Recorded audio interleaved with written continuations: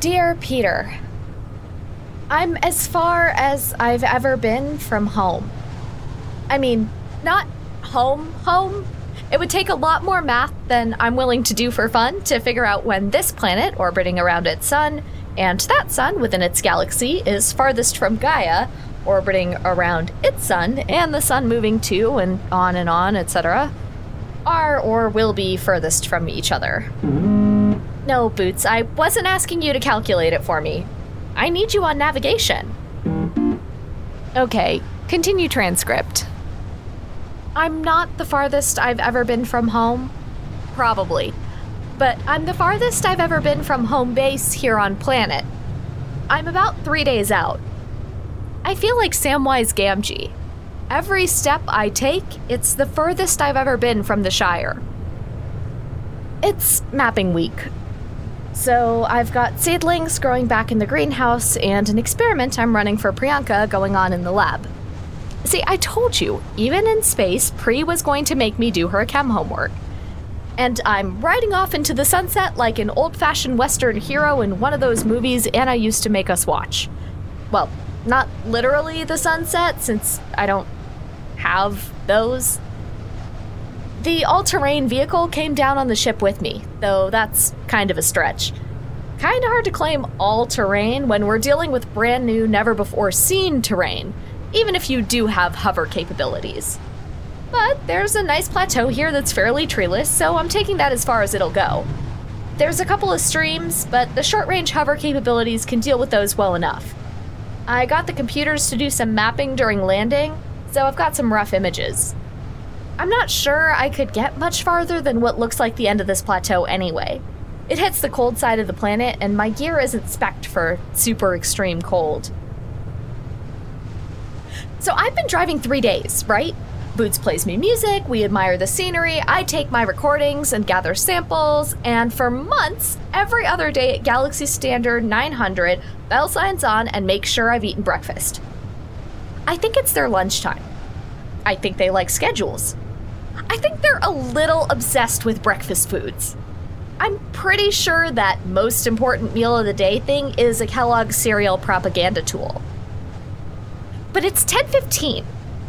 Where are they? Whatever. Maybe they slept in. That's fine. Frankly, Peter, I'd encourage it.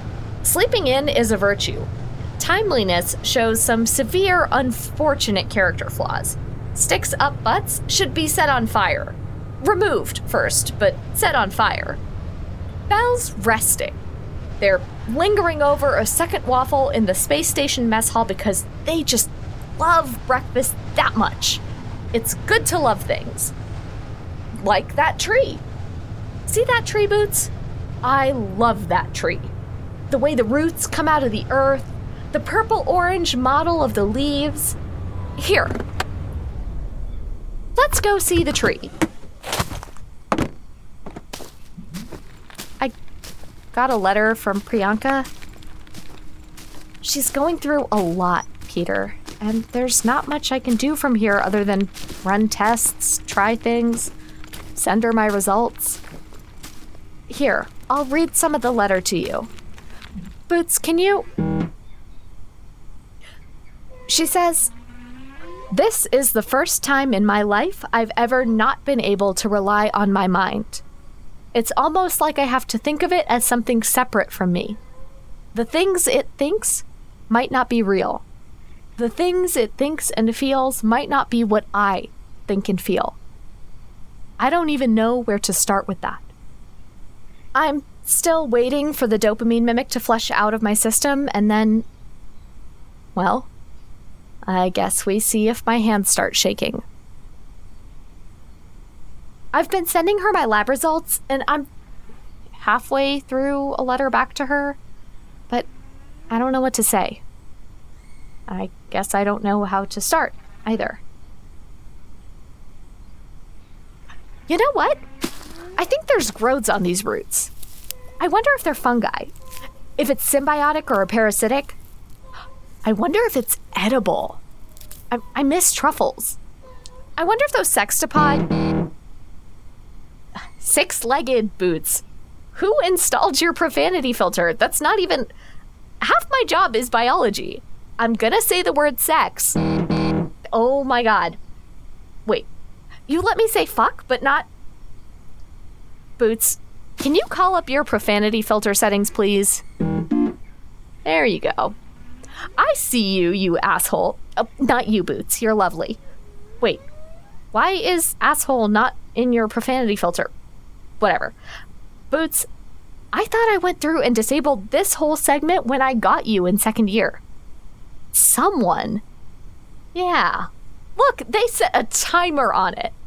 Profanity filter to activate upon Gaia planetary date. Gaia planetary date, August-tember 4th. That's... Yeah, okay, asshole, I get it. God, these are kindergartner swears. Buttface. Shit stain. Piss pot. Oh. Peter sucks. And look, he commented something out. Happy birthday, Gwen. Boots, disable your profanity filter. Thank you. Thanks, Peter. You buttface. I miss you too. Good morning, Hartley. Had your breakfast yet? Summers, where have you been? You're like an hour off schedule. Did the station get hijacked by pirates? Did intergalactic war break out? Have pigeons finally reached sentience? We don't have a set schedule. You didn't want one. I definitionally can't be late. You've called in at 900 every single other galactic day for the last 3 months. Sometimes it's nice to spice things up, don't you think? I'm sorry, but you've purposefully shaped up your entire life to be nothing but unbuttered white rice. I don't believe you. It's butter and rice. But I just got lectured about foul language by my comm droid, so clearly reality is failing me. What? Oh, someone set the profanity filter to be reactivated on my birthday. Set it up to respond to all sorts of things. And then I said sextopod. You said what? Sextopod. There are these six-legged creatures I see a lot down here. Your swamp pigs, yes. Your creative naming continues. Yes, my swamp pigs. And I was wondering, since they're foragers, if they go after these fungi I saw. Hexapods. What? Hartley, it's hexapods. Six-legged creatures? That's what they're called. Like a hexagon? Whatever. Sextopods is valid. Sure, okay. What? Who are you, and what alien replaced my Scoutminder? How are your tests going for Priyanka? Did you isolate anything yet? Only what I already sent her. I tagged 3 more funky-looking compounds to see if there's something we can work off of for a treatment, but there's a lot more analysis to be done. Has she exhibited any new symptoms? A sudden craving for sardines. Handily, the settlement office had replaced half of her requested spam supplies with canned sardines, so that was a blessing. First time they've ever been a blessing for anyone. I've been helping her with keeping a consistent schedule. Eating, sleeping. That's an important part of treating any mood disorder, and what she's going through isn't unlike one. I'd send her my sardines if I had any way to get something off this rock. I left some more tests running back at base, but... Back at base? Where are you? On day 3 of my mapping mission? Summers, we talked the day before yesterday. Where did you think I was? On a hike? You were... Sorry, I should have checked your schedule more closely. That's right. You bumped the trip out to match with the seasonal cycle. Good thinking. Yeah, they taught me how to think real good in Scout School. Most of Scout School is teaching you how to follow instructions, and in your case, the instructors failed abhorrently. Aw, how sweet of you to say. No, Sundeep, it's the 4th corridor with the duct issue. If you suspend the coolant there for repairs, I don't know if it's ever gonna start up again. Sorry, Hartley, one sec. Go find Demeline. She knows how to fix it without grounding the station. Yes, I know you can't ground the station without destroying it. That's exactly what I was implying. Us, crashing into some sort of Earth. Apologies, Scout Hartley. I'll mute you next time. What was that about? They figured out where I am. Who figured out what? I thought, when I moved offices, I'd have some time to myself. But no, someone linked it to the station message board that I'm here, and now I fixed 3 station malfunctions, 2 paperwork mishaps, and 1 marital dispute this morning. And the tea kettle. I fixed the tea kettle, but that was for me. Is there something wrong with your station? Nothing atypical. There's always something in need of repair, or diplomacy, or dismantling, and there's smart ways to do repair, and really idiotic ways. Why are they all coming to you? Are you from the space station? I sort of figured they flew you out for this gig. I've been out in the black for a bit. I stopped off on the station a while back, and didn't get around to leaving. I've got sort of a reputation. Is that what's got you acting so weird today? What? I'm not being weird. They said weirdly. No, it's not any of this. This is just a bunch of people who never figured out how to solve their own problems. That's my entire life. Is it Pri? Did you get more news? No, she's been sending you everything she knows. Yeah, but if she asked you to lie to me about that, you'd be contractually obligated to, wouldn't you? No, actually. Ethically, well, that's an open can of worms, but my contract doesn't say anything about keeping your secrets. Better be careful what I say, then. So, if it's not something new about Pri, what's bothering you? Priyanka's not enough? Summers, did the mess hall stop serving your favorite croissant? Did someone steal the good spinny chair? I haven't heard from Mikhail in 3 days. Oh. There's a big storm on its way. He told me that he could see it coming. See the skies darkening, the birds all flying inland for as much as anything is inland on his moon. And then his comm didn't activate next time I was meant to call in. He's probably just damp and miserable and refusing to go outside to fix his comm equipment. No, the comm equipment at the base is still registering the pings. It's just his personal comm that's down. You had him construct the emergency beacon too, right? Of course. Priyanka has one too. And I thought I was special. You're something, Hartley. Then there's nothing more either of us can do for him, right? Either he's okay, or he's not. I don't like that. You might be in the wrong line of business. I like to solve things. I don't like to wait. I used to spend a lot of time in waiting rooms. You learn how. Boots and I found a cool tree. It's got fungi on the roots. I took some samples. Please tell me you didn't try to eat them. I've got to test them first. You are the only scout I've ever met with such an uncontrollable desire to lick everything you see. Gotta explore the world with all your senses. Also, this, it turns out, is definitely a potato planet. And I am not sure that's a lifestyle I can happily inflict upon myself.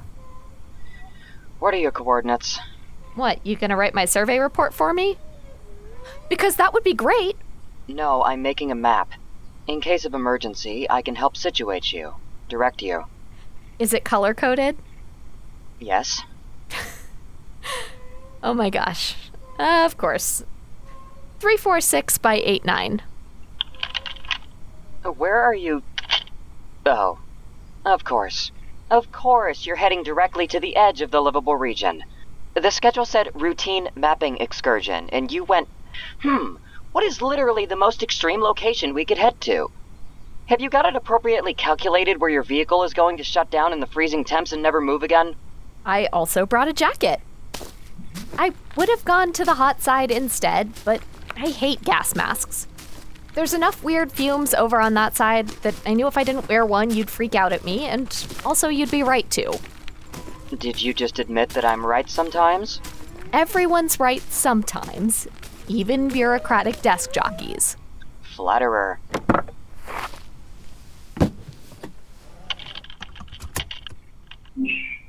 What's that? Just checking Mikhail's line again. I wish they gave us more feeds on you guys. I don't understand how I'm expected to do this work with nothing but a comm line. Live data streams are expensive. Expense is not a valid prioritization when making decisions about individuals' lives and safety. We signed a contract. We signed on for this. I am aware. What do you do if Mikhail doesn't call back? You don't know the protocols for a lost scout? I thought you said you read everything.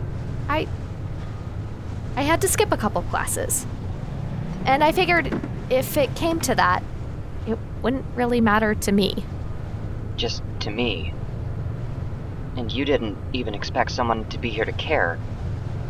You know, I think Boots needs a bedtime story. What? I tell Boots bedtime stories every night. He's flashing his little sad light. I think he needs one. Do you need me to sign off? No, you stay on. Okay. Once upon a time, a fish girl traded her voice for human feet. Her own human feet and legs so she could walk, not to mount on her mantle or something. Sorry if it was unclear. You're making me nervous. Are you sure you don't want me to sign off? No, stay.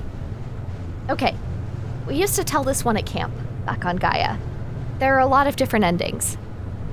The girl had fallen in love, and her love lived on the land, up in the air. So she made a deal with the sea witch. Her voice for legs. If she won her lover's hand, she could have her legs and lungs and stay forever.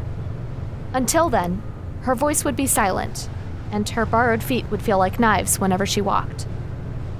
But her lover fell in love with another woman. And so the fish girl's sisters swam up to the surface to give her a knife. The sea witch promised if she killed her rival, she could have her lover and the pain would go away. Is this a sad story? Listen and find out. Her feet ached, so she used a cane to lighten their load, but she could still go quiet enough to sneak into her lover's bedchamber and stand there with the knife. Love is pain, the sea witch had promised. Devotion calls for blood. And so the fish girl stood there, watching them sleep, weighing her life against another's, her love against their peace. Then she pocketed the knife and walked away and left them there, breathing quiet in what would be their marriage bed. When she had first poked her head above the waves, it hadn't been the handsome biped she'd fallen for. It was the way the hills rolled, golden in the sun. It was the clouds chasing each other across the sky, like sea foam you could never reach. She wakes the next morning alone in a damp field to fog thick enough to taste on her tongue. Her breath whistles out, swirls water droplets, and she reaches out a hand to touch the descended sky. Her feet will ache all her life, but after that morning, they ache just a little bit less. Love is pain, says the old man who gives her a ride on his hay wagon when she smiles too wide at sunrises. In the back of the wagon, she uses her sister's knife to turn a reed into a pipe. She cannot speak, but she still has lungs. It's pain, says the innkeeper with pity, when she hobbles to a seat, pipe in hand. She's never seen the stars before, not the way they shine so bright from the back garden of this little isolated inn. After she plays a few songs for travelers' pennies, she goes out and lingers out in the garden until the moon rises. At least you are beautiful, soothes the country healer who looks over her undamaged feet. She had danced for her lover to win him and swallowed through the pain, breathed deep. She goes down to caves and rocky shores. Sometimes she meets her sisters there. Mouths filled with water cannot speak above the sea, so she drops into the waves and they sing for her, old songs, and she steals breaths of air between the stanzas. She can drown now. She opens her eyes to the salt and the brine. Some nights she dreams of warm water, of fish like jewels under the waves. She dreams of a body that does not feel borrowed. Some nights she wakes, gasping, coughing up black water that never comes. There is something lying heavy on her chest, and there always will be. The shadow plays she makes on the walls of the taverns waver and wriggle like on the sea caves of childhood, but not because of the water's lap and current. This firelight that flickers over her hands. When she has limped and hitched rides so far that no one knows the name of her lover's home, she meets a traveling blacksmith on the road with an extra seat in his cart and an ear for music. He never asks her to dance for him, and she never does. She drops messages in bottles to her sisters at every river and coastline they come to, and sometimes she finds bottles washed up on the shore just for her. They travel on. When she breathes these days, her lungs fill with air. The clouds swirl above them like sea foam you can never reach. Except one day she does reach it, bouncing around in the back of her blacksmith's cart, signing jokes to him in between helping to tune his guitar. They crest a high mountain pass and into the belly of a cloud. Her breath whistles out, swirls water droplets, and she reaches out a hand to touch the sky. Somewhere in the ocean, a sea witch thinks she has won. When the girl walks, she hobbles.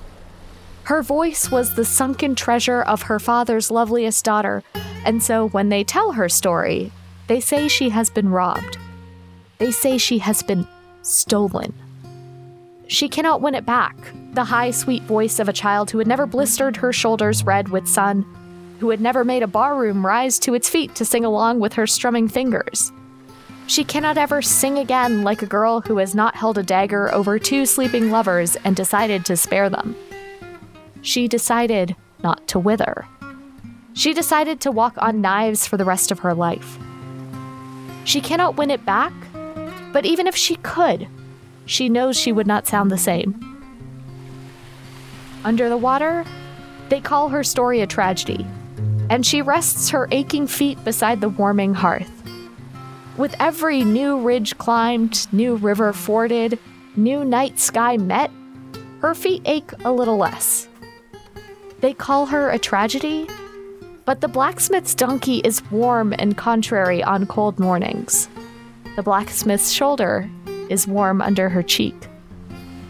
Her feet will always hurt. She has cut out so many parts of herself, traded them up, one twisted promises back, and then twisted them herself. She lives with so many curses under her skin, but she lives. They call her story immoral, and maybe it is. When she breathes, her lungs fill. When she walks, the earth holds her up. There is sun, and there is light, and she can catch it in her hands. This is love. Shit. What? Someone's coming through on my other line. Nguyen, you're not making any sense. Calm down. Alright, take a breath. Another. Now repeat what you just said to me. Who have you got on board as mechanic? Susie? Good, I'm glad you let Franco go, even if he was your mom's favorite cousin. Can Suze do a quick quality check on your fuel? You came through Norbert's clothes, right? Norbert does skimp sometimes. And patch me your readings, I'll see what I can do. What was that? Sorry, I meant to mute. A ship out in 078H sector's engine is malfunctioning. Why are they contacting a scoutminder about it? Nguyen knows my work. And I've taken a few emergency dispatch shifts for Yasmin when her kids get sick. It's a small world out here. And he knew you'd pick up. Well, why wouldn't I? It's just a routine malfunction? From what you were saying, it seemed like they were really freaked. Wouldn't you be if you dropped out of hyperspeed? I mean, it's not uncommon. It'll happen about 0.1% of the time to an average ship in good condition, and Nguyen's ship, well, even if it is in better condition now that Susie's aboard, it's never been quite seaworthy. But? Their sensors went haywire for a few seconds with some sort of broadband radio burst, and now he says it's like they're being dragged backwards, even though there's nothing out there. But Nguyen's always been fanciful when he's frazzled. He's got a good first mate, though. They'll calm him down. What if it's not a malfunction? What if it's not the ship? Did he send you a recording of the radio burst? It's Nguyen. He sent me everything. Except the engine readings. It just looks like the sensors malfunctioned. Just about 3 seconds long, 8 spikes that last less than a millisecond, all polarized, ranging from 1500 megahertz all the way down to 400. If it wasn't a malfunction, it would be higher intensity than the sensors have range to measure. Huh. Huh, what? That sounds like a fast radio burst. They're polarized signals, extremely energetic at their source. There's really nothing there in the star maps? Are you seeing anything that might have a significant gravity well? Something that might be pulling them in? Nothing. And Sue's checked the fuel, and I trust them. They should be moving. Susie's going over the rest of the engine now, but they're only a day out of port, and I know they did a solid tune-up before they left. Susie throws a mean tantrum if you don't let them triple-check their work. So they're your sort of person.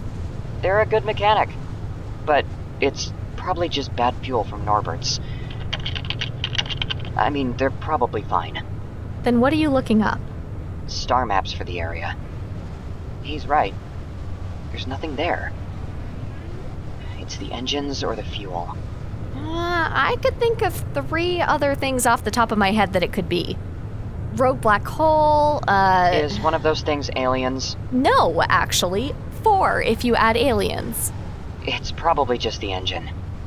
It's probably the dumbass coil these Eagle models have got. One sec. Hi, Susie. Okay, so you checked the fuel. Did you check? Okay. Yes, Suze, I'm not doubting you. I'm doubting your predecessor. I saw him try to stick some solder down with a piece of used chewing gum once, and he expected me to be impressed by that Astropunk movie bullshit. Okay. You checked... Okay, and then... Yeah, I see your readings.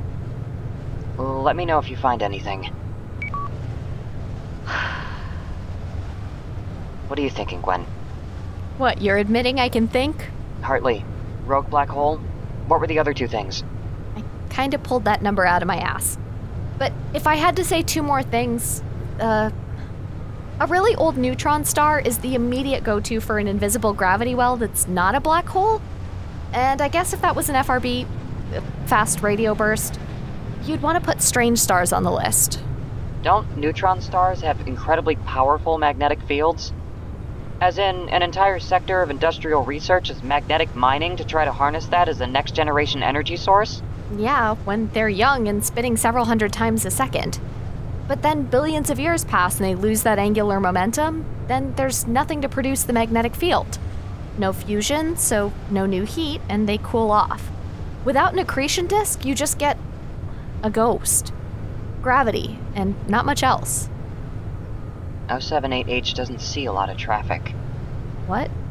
They're out in the far reaches, going between 2 stations that rarely have direct transit between them. They had a passenger with a wad of cash who wanted to get somewhere fast. If they're stuck in a neutron star's gravity well, their engines won't do it. And they don't have the funds to get someone with a better ship to descend into the well to rescue them. That's not... But it might not be. That was one of 3 possibilities that I came up with in all of 5 seconds. Can you get them to do a reading for me? What do you need? Just a ballpark estimate of the strength of the gravity well they're looking at. How many solar masses? They could probably work it out in reverse from assuming that the engines and fuel are good. How much force they're exerting versus how much they're going backwards? I'll ask Susie. Now I guess we wait. Yeah, I did say I was good at it. Boots, open document draft 3.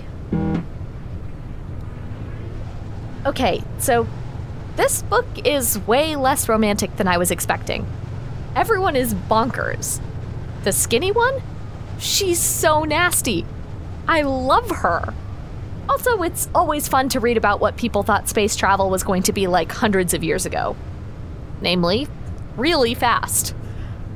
Anyway, they just fought the big bone monster. I'm actually really looking forward to reading more. Pri, I'm really thrilled you think you found a way to neutralize the toxin. If what you've got binds as well as we think it does to those transmitters, then hopefully the toxin won't be able to take over those pathways and do the same damage to new arrivals. I took all your recipes and I'm trying to get them into a state that's stable enough to be distributed in pill form. But worst case, when your settlers land, you can just cook up potions for everybody like an old witch. I hope this hasn't all been some massive ruse to get your planet declared uninhabitable so you can have it all to yourself. Sorry, joke. I don't think it was a good joke, but hey, maybe I'm channeling Peter. I am genuinely glad you figured out how to keep this from affecting your settlers.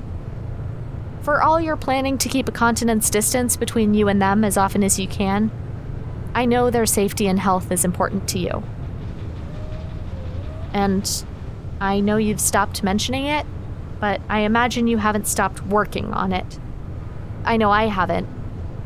But I haven't been able to see any obvious path on how to reverse the damage the toxin did to you. I'll keep looking, Pri. I've got some possibilities running back at the lab even now, but there's a possibility you're going to have to live with this always. I know you know that. I don't know why I know you know that's a possibility, but I wanted to say it aloud. In case you're afraid of starting that conversation. If you want to talk. You know I've had my downs. Maybe you don't know about the tricks I have for getting out of them, but I'm happy to talk about any of it. And Anna's really private about this, so I don't bring it up, but she gave me blanket permission to talk about it if I ever thought it would help somebody. Blanket orders, I should say. But she's been struggling with bipolar disorder since she was a kid. Manic episodes, depressive ones. Mom and Dad found good meds for her eventually, and that helped, but it's still something she deals with every day. Something she has to prepare for and work with. She's got a lot of thoughts on it and a lot of tricks and workarounds if you think that might help you with the things you're going through. And if we can't find any treatments to reverse the damage, we can start looking at ways to stabilize it, to shore things up. I've got a few ideas running back at 4 solar masses. Boots and recording. 4? With an error margin of about 1/4 of a solar mass, factoring estimates and the standard deviation from the readings. Well, the good news is that it definitely isn't a neutron star. They don't form over 2 solar masses. The theoretical limit is 2.1 something, but I don't think any have been seen over 2.01. Huh. What? We really might be looking at a strange star. Strange star? I don't see how calling it strange helps anything. If they can't see anything, how can there be a star there, however strange it is? I promise they looked out the windows. No, strange star is literally a technical term. It's a type of quark star made of strange matter. They're like a neutron star, but without...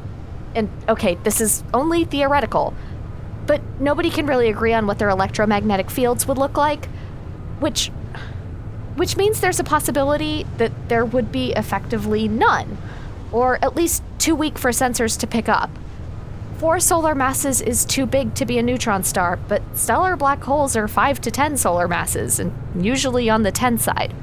Black hole evaporation doesn't happen nearly fast enough to get rid of that much mass. Aren't you the encyclopedia? Strange stars are also one of the leading theories for the origins of FRBs. They'd form in a supernova with a core too big to be a neutron star and too small to be a black hole. You get something like kilometers across, dense enough that atoms can't even form. Just quark soup and a massive gravitational well. Maybe no electromagnetic fields. And then anything destabilizing the internal tectonics would cause an intense single pulse of radio waves, over in a few seconds. It could be what sent the signal, and what's pulling them in. Huh. How would they be able to tell? Have them look for the remnants of a supernova? Any scattered gas? And... FRBs usually have a point source. If they can pinpoint the location of the radio burst to the center of the gravity well, I think they might be good. Nguyen, do you copy? Okay, I need to see if you can figure out the origin of the signal that kicked you out of hyperspace. Yeah, set Garrison on that. And then, can you put Susie on? Okay, Suze, can you take the model of where your computers think your engine should have taken you by now, and reverse figure out where the gravity well must be in order for you to be where you are now? Yeah, use the sim package to build it up. I think you can reroute the nav to help run it too. You got that? Roger, Suze. No, please don't put Nguyen back on. I don't know who gave that kid a ship and why, but they were an optimist, whoever they were. Thank God he's got Susie. I like being an optimist. I'm actually starting to feel very optimistic about this whole thing. Really? Because they can't get out of the well, if that's what it is. They've been trying, and their engine's not up to it. Have them get to some sort of orbital equilibrium, enough that it doesn't keep pulling them in. And what, live there forever? A few months at best. Here comes the optimism. This is a strange star, Belle. Yes, it's interesting, but... No, seriously. Do you understand what this means if they found a strange star? A clean recording of an FRB combined with that exact gravity well is going to be more than enough to get people to flock there just to see. Universities. The sort of universities that have money. There was an expedition to Del Oro 2 decades ago because 3 scientists thought they pinned down the location of an FRB to a neutron star, and they've had a station set up there ever since, just in case it does something interesting again. And this is... They're coming, I promise you. Even if the FRB doesn't match the exact center of gravity, they'll still probably come. And if it does, they're going to build research stations in orbit and fight over placement on them. They found something that fundamentally implies the existence of a type of matter that doesn't exist literally anywhere else, and that we don't know how to produce in laboratory conditions. People could study a type of matter expected to have been present microseconds after the universe was created. It's really cool. And if people send ships, Nguyen and his crew are going to be able to hitch a ride on one of them. That's the dream. Nguyen, what did you... Okay. Good. Okay. We think we know what's happening. You're stuck in the gravity well of a strange star. The bad news is your ship isn't designed to get out of this gravity well, and you're going to get stuck here. The good news is you maybe just proved that a theoretical type of star isn't theoretical, and a research station is probably going to be set up within a few months. You'll be able to grab a ride from there. There we go. FRB location and gravity well matched. I'll contact some of my contacts. Get the process started. Thank you. A victory on the back of too many far-out astronomy documentaries as a child. Is there such a thing as too many? Yes, trust me, and ask anyone who knew me, there is. Peter used to have to drag me out of the house.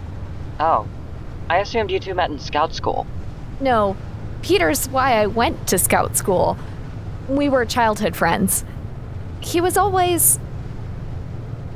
you know, the reason everything happened. That's a thought. What? Astronomy documentaries that kids are gonna watch. If Nguyen and Susie just found the first one, we're going to be in them.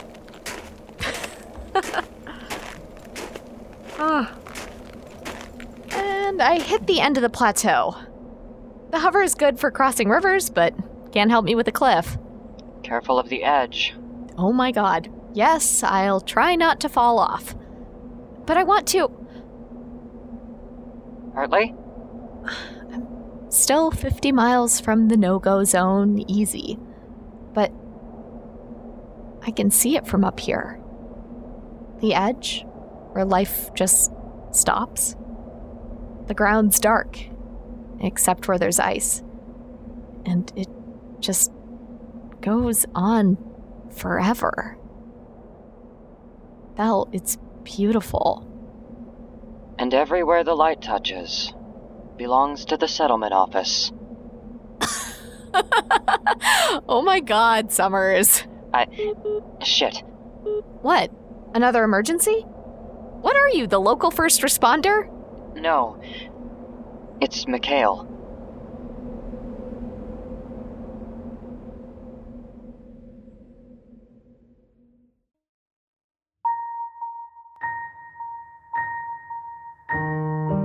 This episode of Second Star to the Left was written by E. Jade Lomax and V. Cetus and directed and edited by Rachel Kellum. Gwendolyn Hartley was played by Ashani Kanatkar. Belle Summers was played by Joran Boss. Original music was composed and recorded by Adam Rubin and Joran Boss. Second Star to the Left was created by E. Jade Lomax and Aisha Farah.